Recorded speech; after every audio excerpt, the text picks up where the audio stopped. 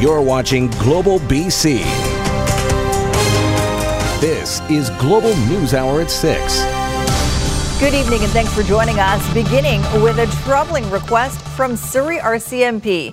They have arrested a 48-year-old man in connection with 2 alleged sexual assaults at a massage clinic. And because the suspect actually worked at 2 clinics, they believe there might be more victims, and they're asking them to come forward.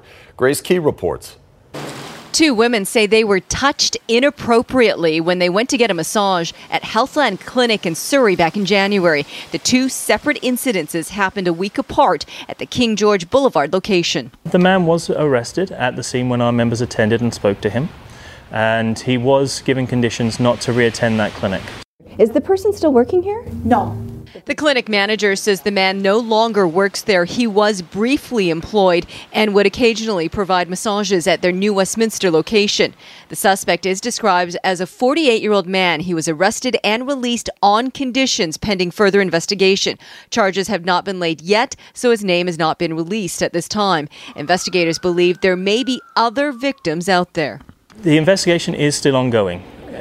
We believe there is good evidence, but we're looking to see if there are any further victims in this case or any further witnesses so we can strengthen what evidence we have or identify further incidents. Anyone with information into this sexual assault investigation is asked to call Surrey RCMP. Grace Key, Global News. A dangerous sex offender who was the subject of a public alert in Surrey last year has been arrested again. Coquitlam RCMP say they were notified Sunday night that Aaron Wayne Giles violated his curfew. Giles, a serial rapist, was released from prison last year.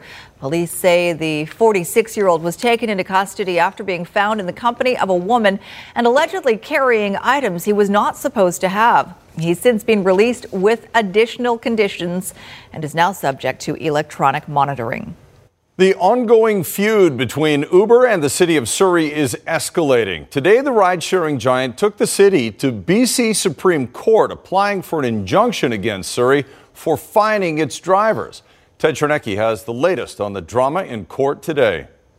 This could have been a fairly dull hearing if not for a news conference held by Surrey's mayor on the 27th of January this year. Uber's legal team today presented a transcript as evidence to show, they said, that the mayor's being, quote, disingenuous, unquote, when he says the only reason they're handing out tickets in Surrey to ride-sharing drivers is because they don't have a business license.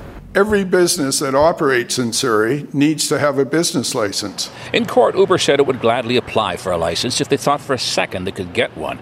It pointed to an internal email by the city's superintendent saying there will be no licenses issued. And 5 months ago, the mayor said this. We will not be issuing any business license to ride-sharing companies in Surrey.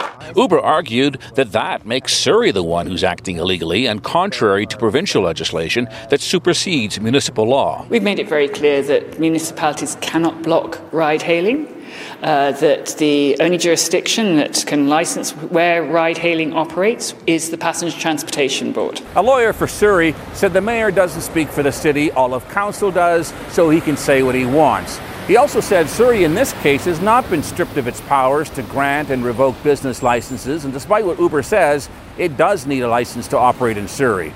And as for the injunction, he says it should not be granted because any irreparable harm that Uber is claiming is at this point purely speculative. Uber is asking the courts to force Surrey to stop ticketing ride-sharing drivers effective immediately.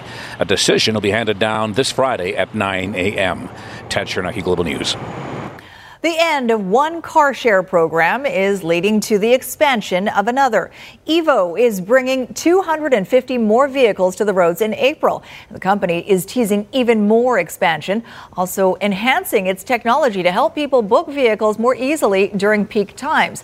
Customers complete more than 10,000 trips a day using Evo. It is filling the void that Share Now, formerly known as Car2Go, will leave as it ceases operations in North America later this month. Airbnb is changing its rental rules after a shooting in downtown Toronto last week left 3 people dead and 2 injured. The online marketplace says Canadians under the age of 25 won't be allowed to rent homes or condos in the community where they already live. The change is aimed at ending the use of short-term rentals for house parties. A Toronto man who was shot at a rented condo party is suing Airbnb for negligence. The company responding with a statement saying senseless violence has no place in the Airbnb community. For the third day in a row, the young man on trial for killing a Vancouver couple in their own home was grilled by Crown lawyers about the motive for his actions. Again, a warning, some of the details are disturbing. Rocky Rambo Waynam Kam was questioned about why he left home with what police describe as a kill kit and why he later moved the victims' bodies. Rumina Daya reports. During a third and final day of cross-examination, Crown confronted the accused, telling him he made a mistake. Daniel Mulligan says Rocky Rambo Waynam Kam went through a lot of trouble to drag the bodies of Diana Ma Jones and Richard Jones from the kitchen to the bathroom stall. Crown: the reason was to have Miss Ma Jones' hands in the water. You were aware that she scratched you when you were struggling with her, and you wanted to have her hands in the water, correct?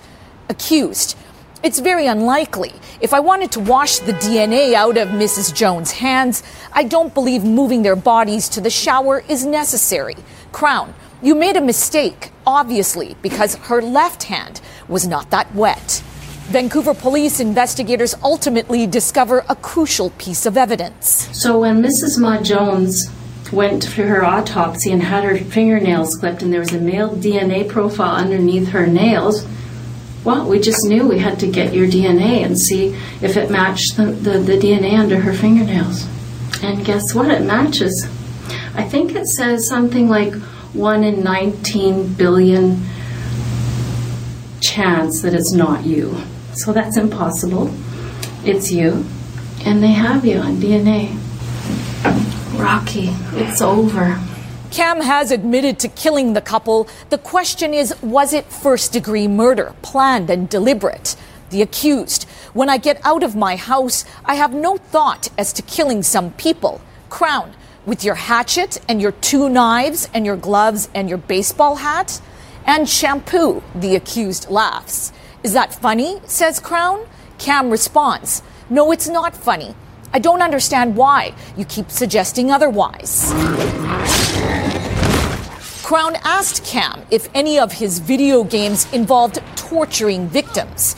Kam said it would be considered immoral. The crux of defense's case is Kam was suffering from a mental disorder when he killed the couple, and he thought he was in a video game. A psychologist is expected to take the stand Friday. Rumina Daya, Global News.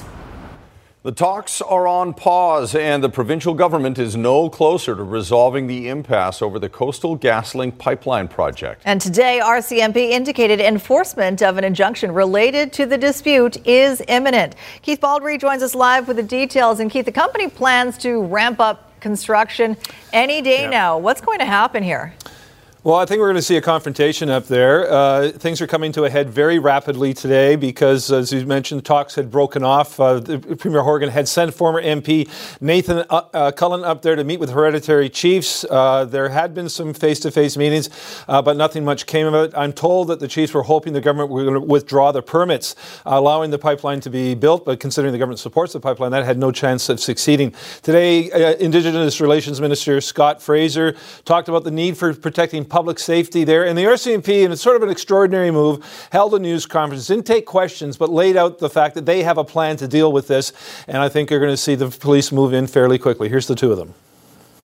The primary concern right now is public safety by all involved, and we have agreed that that's a priority. We did not achieve a access protocol for the company which was what the intent of the court order was. So there may well be police action in the very near future. So we're concentrating on trying to make sure that's done as safely as possible. As enforcement of the injunction nears, we've assembled a team in the area. We encourage all of the protesters to abide by the injunction and leave the area, and they will not be arrested. So the RCMP today also saying they've got a plan that arises from the previous clash with protesters last year. They say they will be using minimal force if they have to arrest people. They will not try to use handcuffs unless the circumstances warrant it. And they're also going to be videotaping whatever happens up there through body cams, handheld cameras, and aerial footage as well. They don't want to be accused of going overboard here. So the RCMP clearly has a plan that's much more substantive and different than the last time there was a confrontation up there. And it could happen as early as tomorrow morning. All right, we'll see how it all unfolds. Keith, thank you. A number of people living in the Fraser Valley Regional District have been evacuated for much of the day after heavy rain left dozens of properties at risk of flooding. The evacuation order was in place for 27 properties between Hope and Yale. The order has since been lifted for all but one home. Catherine Urquhart has the latest on the local state of emergency and reaction from evacuees. 14 kilometers north of Hope, along the Trans-Canada Highway, a local state of emergency. Residents of 27 properties ordered out of their homes Tuesday night due to extensive flooding. We had 2 feet of water in our yard. Our yard was buried all throughout the yard, like all along the backside, coming to the front, and then the basement had 4 feet of water. Impacted properties are on Dogwood Valley Road, Baker Road, and Yurkin Road, along with Nickel Mine Road and the Trans-Canada Highway. All sit below a small lake and forested slope. They did some logging up the hill from where we live, and when they did the logging, because the trees are gone, so there's nowhere for the water to be absorbed. Wednesday afternoon, the evacuation order is rescinded for all homes except one. But a local state of emergency remains in place. This would be obviously one of those areas that's been assessed and would be eligible for the Disaster Finance Assistance Program. A local state of emergency also remains in place in the Rockwell Bay community at Harrison Lake.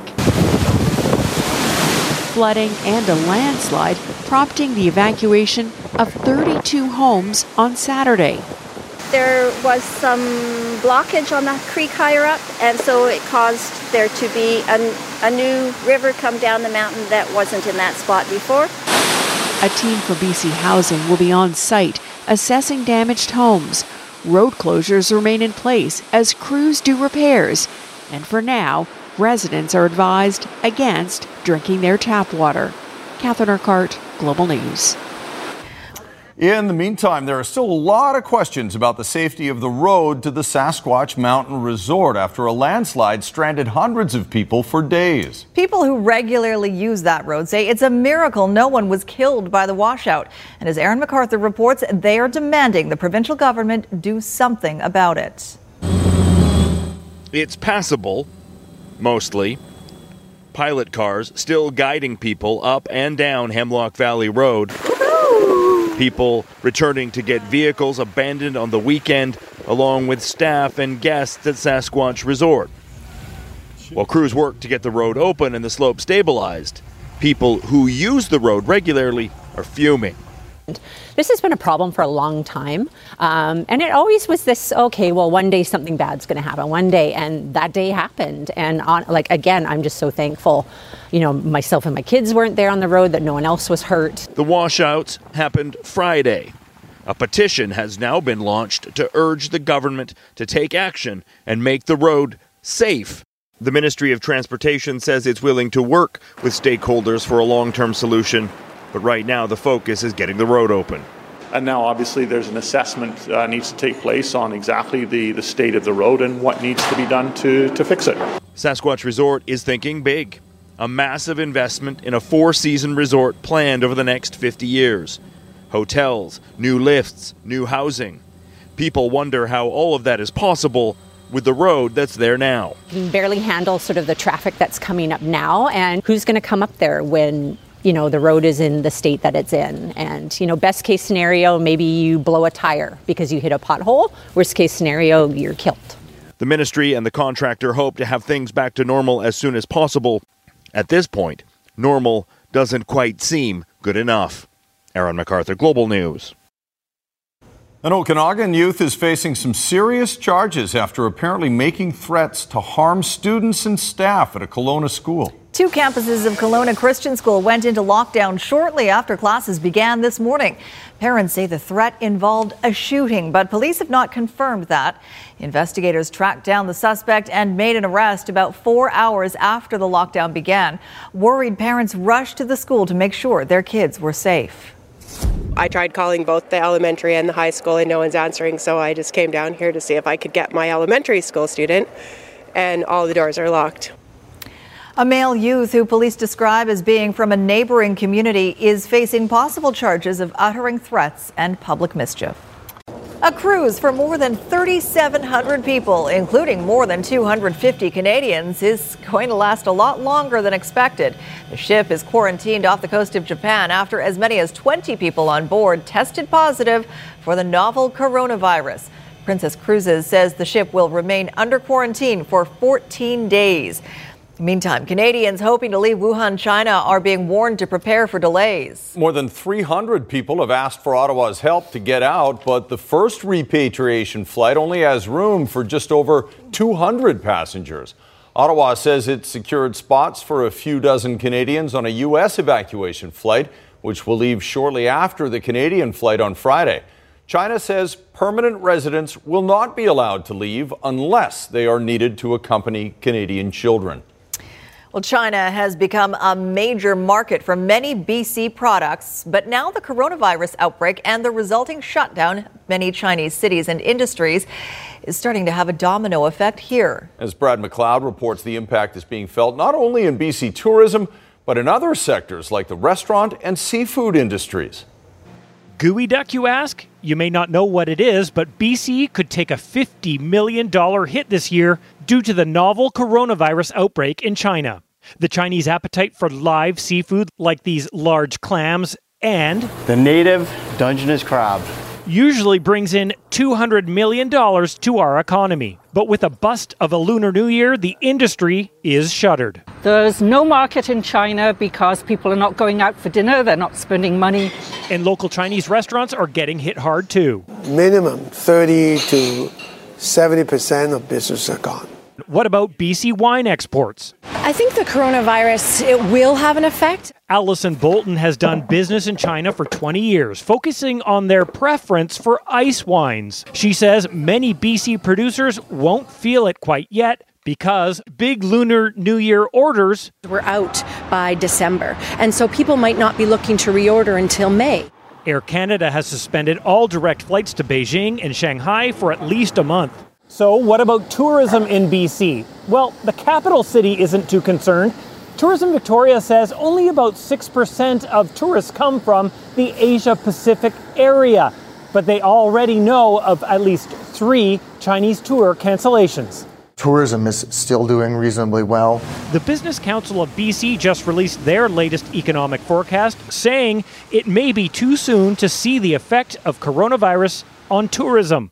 And although SARS and novel corona are very different, SARS was the last virus to have an economic impact on our country. We never really recovered from the SARS virus. It may all depend on how well China contains corona. Once people are out and at restaurants and shopping, the infrastructure for trade and for goods to go back and forth, it's still there. It's ready to go. As for our fresh seafood industry, I think the next species to be affected would be spot prawns. Probably that doesn't open till May, so we have to hope that things will be a little bit more settled by then. Brad McLeod, Global News. This partisan impeachment will end today. This president just lies. Just lies. Not guilty. Bitter partisan divisions raw and on display in Washington as the U.S. Senate votes against the impeachment of Donald Trump. That vote mostly along party lines, with one very notable exception. That's right. Utah Republican Senator Mitt Romney voting guilty on the charge of abuse of power and delivering an emotional speech explaining why. Today, Senator Mitt Romney, once the Republican presidential nominee, stood as his party's lone voice against President Trump. Mr. Romney. Guilty. Mr. Romney, guilty. Voting with Democrats in favor of convicting the president of abuse of power. My faith is at the heart of who I am. I take an oath before God as enormously consequential. I knew from the outset that being tasked with judging the president, the leader of my own party, would be the most difficult decision I have ever faced. I was not wrong.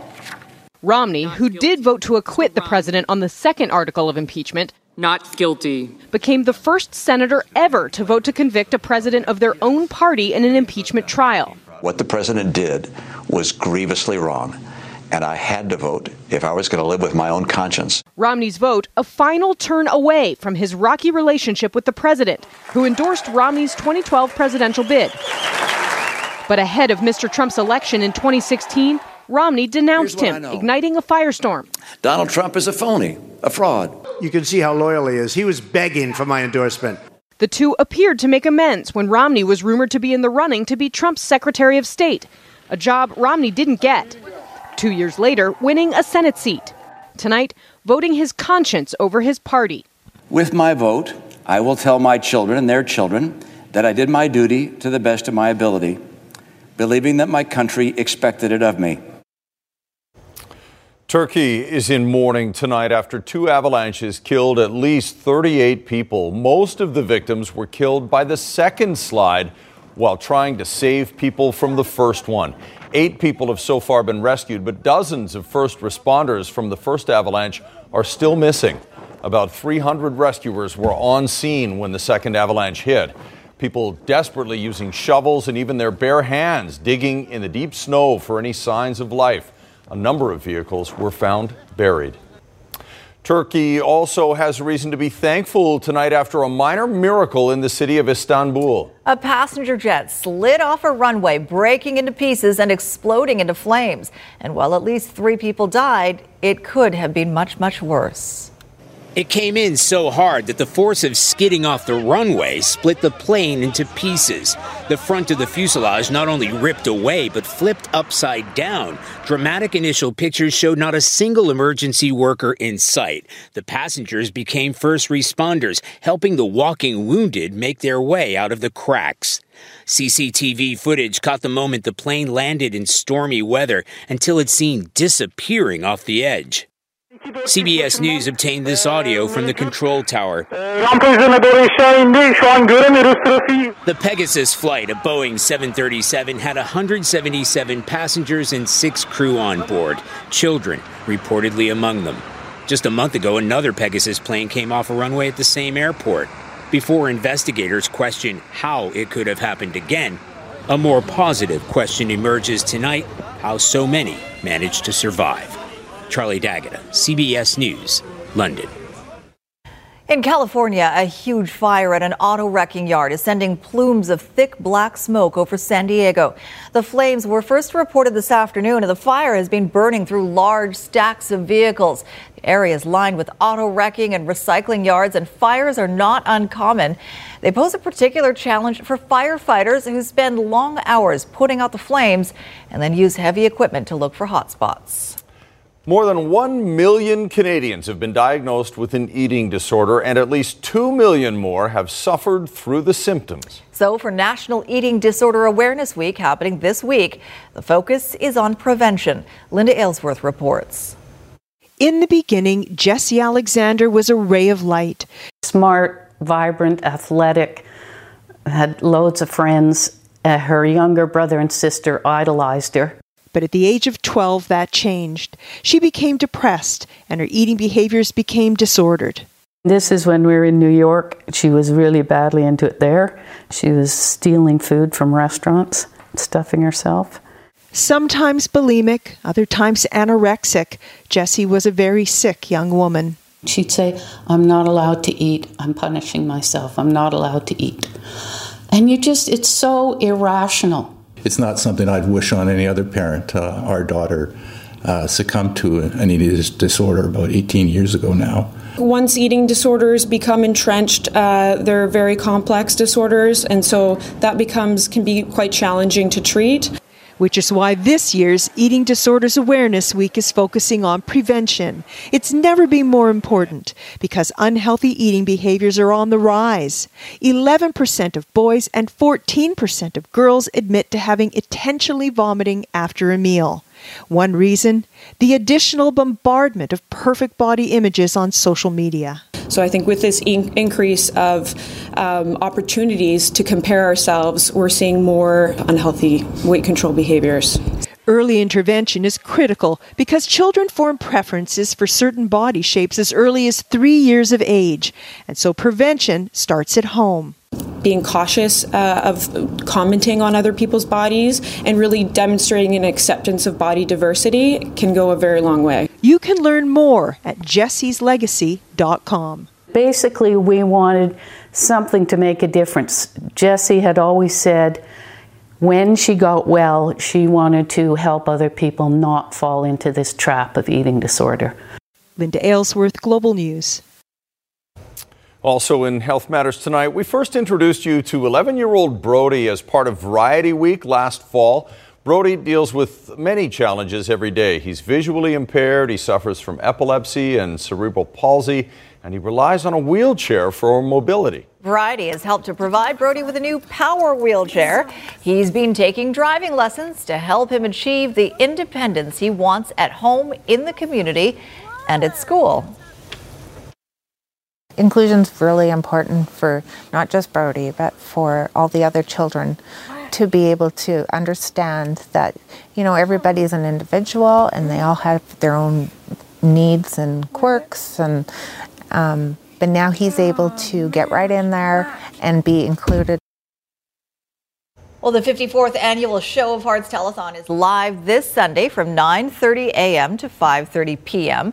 And you can call in with your donations, or you can visit Variety's website, variety.bc.ca. All people from all cultures will be in Tokyo for the Summer Games. How organizers are making sure they all feel welcome with an Olympic first. That's right after the forecast. Very interesting. Okay, let's check in with Yvonne Schell, who's in for Christy right now.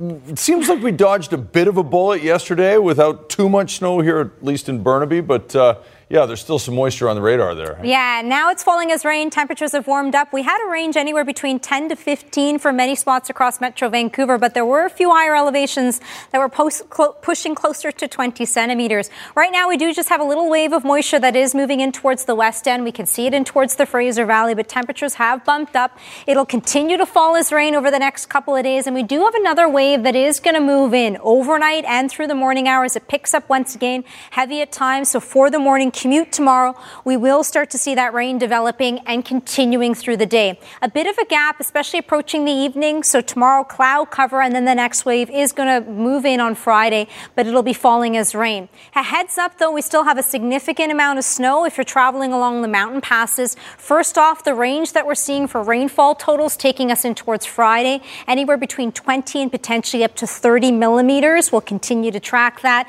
And then a much needed break is going to kick in for our Saturday and the latter half of the weekend. We do have snowfall continuing this evening and through the day tomorrow. The higher amounts will be along the connector with up to 20 centimeters. The Coquihalla and the Allison Pass from Hope to Princeton, a snowfall warning has been issued with over 30 centimeters of snow continuing through the day. So a heads up if you are traveling along any of the mountain passes, and Whistler with 2 and up to 4 centimeters. It'll change over from flurries to showers inland for areas near Terrace, so not much in terms of accumulation. Most areas for the northeastern corners of the province tomorrow, a break is on the way, and the southern half. So the mountain pass is seeing snowfall through the day. Lower elevations could change over to rain, and across the south coast, we'll see heavy rain for the morning hours, a bit of a break towards the evening, soggy over the next couple of days. A much needed break is going to push in Saturday, and especially for Sunday, the latter half, a touch cooler, but it'll be dry over the weekend. Tonight's weather window is a fantastic shot that was taken of the sunrise a couple of days ago by John. Thank you.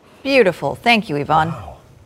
Well, the upcoming Summer Olympics in Tokyo will feature a first-of-its-kind facility for thousands of athletes, officials, and fans. Check it out. It's a specially built mobile mosque that'll give Muslims a place to pray at venues where there's no prayer room. The back of the modified truck can be widened in just seconds, and the vehicle also includes Arabic signage and outdoor water taps for pre-worship cleaning. Way to make everybody feel welcome, Tokyo. So can you believe it's been 10 years? It's a bit of a shocker that it's gone by that fast. 10 years older, but forget about that part. We look no different, Same except for the clothes. No, that's it. I'm gonna The hair. Really? You wore that 10 gray. years ago? A little less hair here and there. Yeah. There's gray under here. No, sorry. More hair. All that is to say and promote that we're going to have special coverage, of course. Is it starting next week? Yeah, starting next week. Well, 12th is the 10th anniversary, so starting on the 12th, we're going to have some stories that you haven't heard before. These were kind of stories we tried to dig up. There were kind of the stories behind the Olympics that we think you're going to really enjoy. So that starts next week. We're doing the story behind the story behind the story. All right, Squire is here now, having just tripped over my seat to get to his. Well, your seat's a lot bigger than most people's. Oh, I need leg room. I understand that. Okay, here we go. I know times have changed in the NHL. You don't see as much rough stuff unless Calgary and Edmonton are playing. The days of having a tough guy in your team are over. However, when you see someone like Elias Pettersson get hit the way he did last night by Matt Grzelcyk in Boston, and no one does anything about it, it does make you yearn for the days of Gino Odjick, whose very presence was kind of like a nuclear deterrent for the Canucks for anyone who thought of taking runs at one of their stars. Here's what happened. And watch how Pettersson gets rid of the puck here. This should at least have been interference. That could easily have been an injury. But Pettersson luckily survived this smack into the boards. Now, the lack of a penalty and the fact this has happened before to Pettersson led head coach Travis Green to have a bit of a moment in the post-game press conference when he was asked why there was no penalty on the play. So frustrated with that. This guy's one of the best young players in the league. And he gets hit in it. He's totally defenseless. He's got, it's 2 seconds after he lets go of the puck. I've watched it a couple times, and he feels like there's no way he's going to get hit in that spot. He's in a vulnerable position. Those are hits that the league is trying to get out of the game, especially against top young guys, top players in the league. And I think Petey's shown that he's one of those guys. And it is frustrating for me as a coach to see some of the abuse he takes, where he doesn't get called and he works through it. He gets frustrated. I would agree with you on that. All right, next week should be a lot happier. The Sedins, jersey retirement. I should say before the Wednesday game against Chicago, a lot of old Canucks are going to be there, both management and players. I think they'll have Brian Burke and Mike Gildas in the same building at the same time. And there'll be legends everywhere. The only thing is next week, Pavel Bure couldn't make it into town. Apparently he had something to do. He had to help somebody move. All right, Leafs and Rangers tonight, and Michael Hutchinson, the pressure is on with Frederik Andersen hurt in Toronto. And you can't really blame him for that goal by Philip Hedl. But then the Rangers scored 2 in 6 seconds. It's Mika Zibanejad. And then right off the face-off, Chris Kreider goes right in and scores. And the Rangers are leading this one 4-2 in the third period. Big night for the Giants last night. It was record-setting. They were taking on the Tri-City Americans, and the Giants scored a dozen. A 12-4 win. 17 different skaters found their way onto the score sheet. 12 of them had multiple point games. The Giants' 4th straight win. They seem to be getting it together now. 5-game homestand will continue Saturday when they host Prince George. All right. Vancouver Whitecaps have a new dark uniform for 2020. They will still use the white 1979 throwback jerseys they had last year with the hoop on it. But when they aren't wearing white, which you of course shouldn't after Labor Day, they'll have the new Wave uniforms. Let's take a look at what the best-dressed Whitecap will be wearing this season. Oh, wait a minute. That's not what I wanted to show you. Forget that. How did that get in there? Anyway, take my word for it. It looks nice. It's dark blue. It's got waves on it. It says Bell. It's amazing. How did that happen? Anyway. I saw that in the system earlier. I should have warned you. I'm confused. But anyway, the uniform looks great.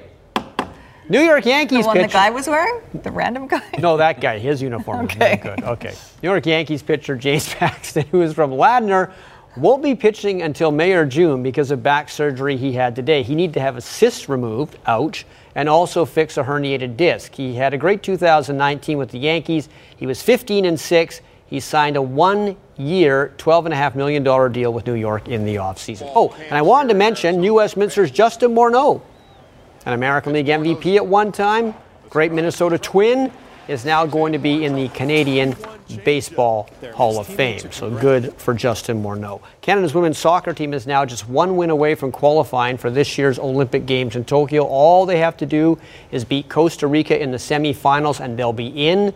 And the good news is Canada has never lost to Costa Rica, 13-0 all time. And in this tournament, this CONCACAF Olympic qualifying tournament, Canada's outscored the opposition so far 22-0. So it looks good. Of course, the Canadians have won a couple of bronze medals in the last two Olympic Games, and two BC players who won bronze in 2012 were named to Canada's Soccer Hall of Fame. Former keeper Karina LeBlanc, who played 18 years for Canada, five-time World Cup participant, and Brittany Timko-Baxter, number 17, a midfielder who played in 3 World Cups for Canada. All right, the Raptors are rolling. They're taking on the Indiana Pacers tonight in Toronto, but a huge second quarter for the Pacers. Justin Holiday with the alley-oop there. Then he tees up a three-pointer. He had 3 of those in a row. And the last we checked, the Raptors are losing 117-106 in the, that says final, but it should be fourth quarter. There you go. All right, thanks. I wish I could have shown you the uniform, but you described it so well, though. It's blue. Like, paint a picture. Do-over. I mean, is that blue? This is blue. It's darker than that, and it says Bell and Whitecaps on it. It's very good. I don't even need to see it. All right, you can see it online. Here's a look at your snow report for tonight. Whistler Blackcomb with 6 new centimeters, 13 for Grouse, Cypress 25, and Sasquatch 9. 25 new centimeters for Manning Park, Revelstoke 5, Fernie 1, and Kicking Horse 3. 11 new centimeters for Big White, 2 for Silver Star, 6 for Sun Peaks, and Apex 53. Mount Washington 3 new centimeters, 10 for Whitewater, 4 for Red Mountain, and 42 new centimeters for Powder King. Coming up on ET Canada, Hailey Baldwin opens up about her marriage with the Biebs. Plus, we have TV previews of MacGyver and the new Supernatural series Lock and Key. That's coming up at 7 right after the news hour. Back to Chris and Sophie. All right, thanks, Cheryl. Well, he was one of the original Hollywood tough guys, and appropriately, he lived to the age of 103. Kirk Douglas died today, his passing confirmed by his son, Michael. Global's Eric Sorensen takes a look back on his long and legendary career. Poor little Martha. In his very first movie, Hollywood recognized Kirk Douglas would be a star. I can't get up and speak before people. Not only could he speak, Don't threaten me. his edgy, impassioned portrayals saw him quickly cast alongside Hollywood heavyweights. Your hands are sweating, Dick. When you pull the trigger, your finger will slip. Born Isur Danielovich Dembski to Russian immigrants, Douglas could play it light or musical. But he was usually tough and temperamental. Playing a troubled boxer brought him his first Oscar nomination. You're going to be a good little girl. Because if you aren't, I'll put you in the hospital for a long, long time. Now go on home, all of you. With steel jaw, raspy voice, and undeniable charisma, his explosive characters were riveting. How do you know how I feel about you, how deep it goes? I'm Spartacus! I'm Spartacus! His most famous role was Spartacus, a slave who leads a revolt against the corrupt Roman Empire. The epic cemented Douglas's place among Hollywood's most respected actors, but making Spartacus was also a turning point in 1950s America. Douglas helped end the era of blacklisting Hollywood talent for alleged communist sympathies. Real-life drama brought to film years later. Dalton. When Kirk Douglas insisted blacklisted writer Dalton Trumbo be given an on-screen credit for Spartacus. But there's a good story in there, somewhere. That Douglas's character was instantly recognizable 60 years later was a reminder of how familiar he was. That him again. In their heyday, Impressionists all did Kirk Douglas because the whole world knew him. I'm going to drill a hole in it. And his acting style of barely contained rage. See, Dick, grab. And Douglas loved it. To say he had a long career is an understatement. My wife works a lot with cancer research. Even approaching 100, he was still active with many charities. His legacy includes his son, Michael Douglas, himself a famous actor. And I'll say it simply and with all my heart. I'm so proud to be your son. One of the last stars from Hollywood's golden era. Moviegoers knew what they were getting in a Kirk Douglas film, and they loved what they got from Kirk Douglas. Eric Sorensen, Global News. Amazing stuff. The Final Countdown. That's what you remember? Yeah, he was in remember that him in movie, The Planet of Final the Apes Countdown. first. Planet of the Apes. Yeah. That was Heston. Oh, different guy. Different controlled Heston. rage. Yeah. Same era. Yeah. Same era. Yeah. All right. That's too bad. Another tough guy. Yeah, another But he'd tough been guy. good in that role too. Yeah, he would have been. Totally. He would have been. That was a great role for him. All right, quick word on the weather. We are looking at rain developing overnight, heavy at times Thursday, Friday. Some nice breaks will kick in late day Saturday, sunshine for Sunday. Oh, we need those breaks. Yes. I'll never pick Hollywood on Jeopardy. We'll be back tomorrow. Have a good night, all.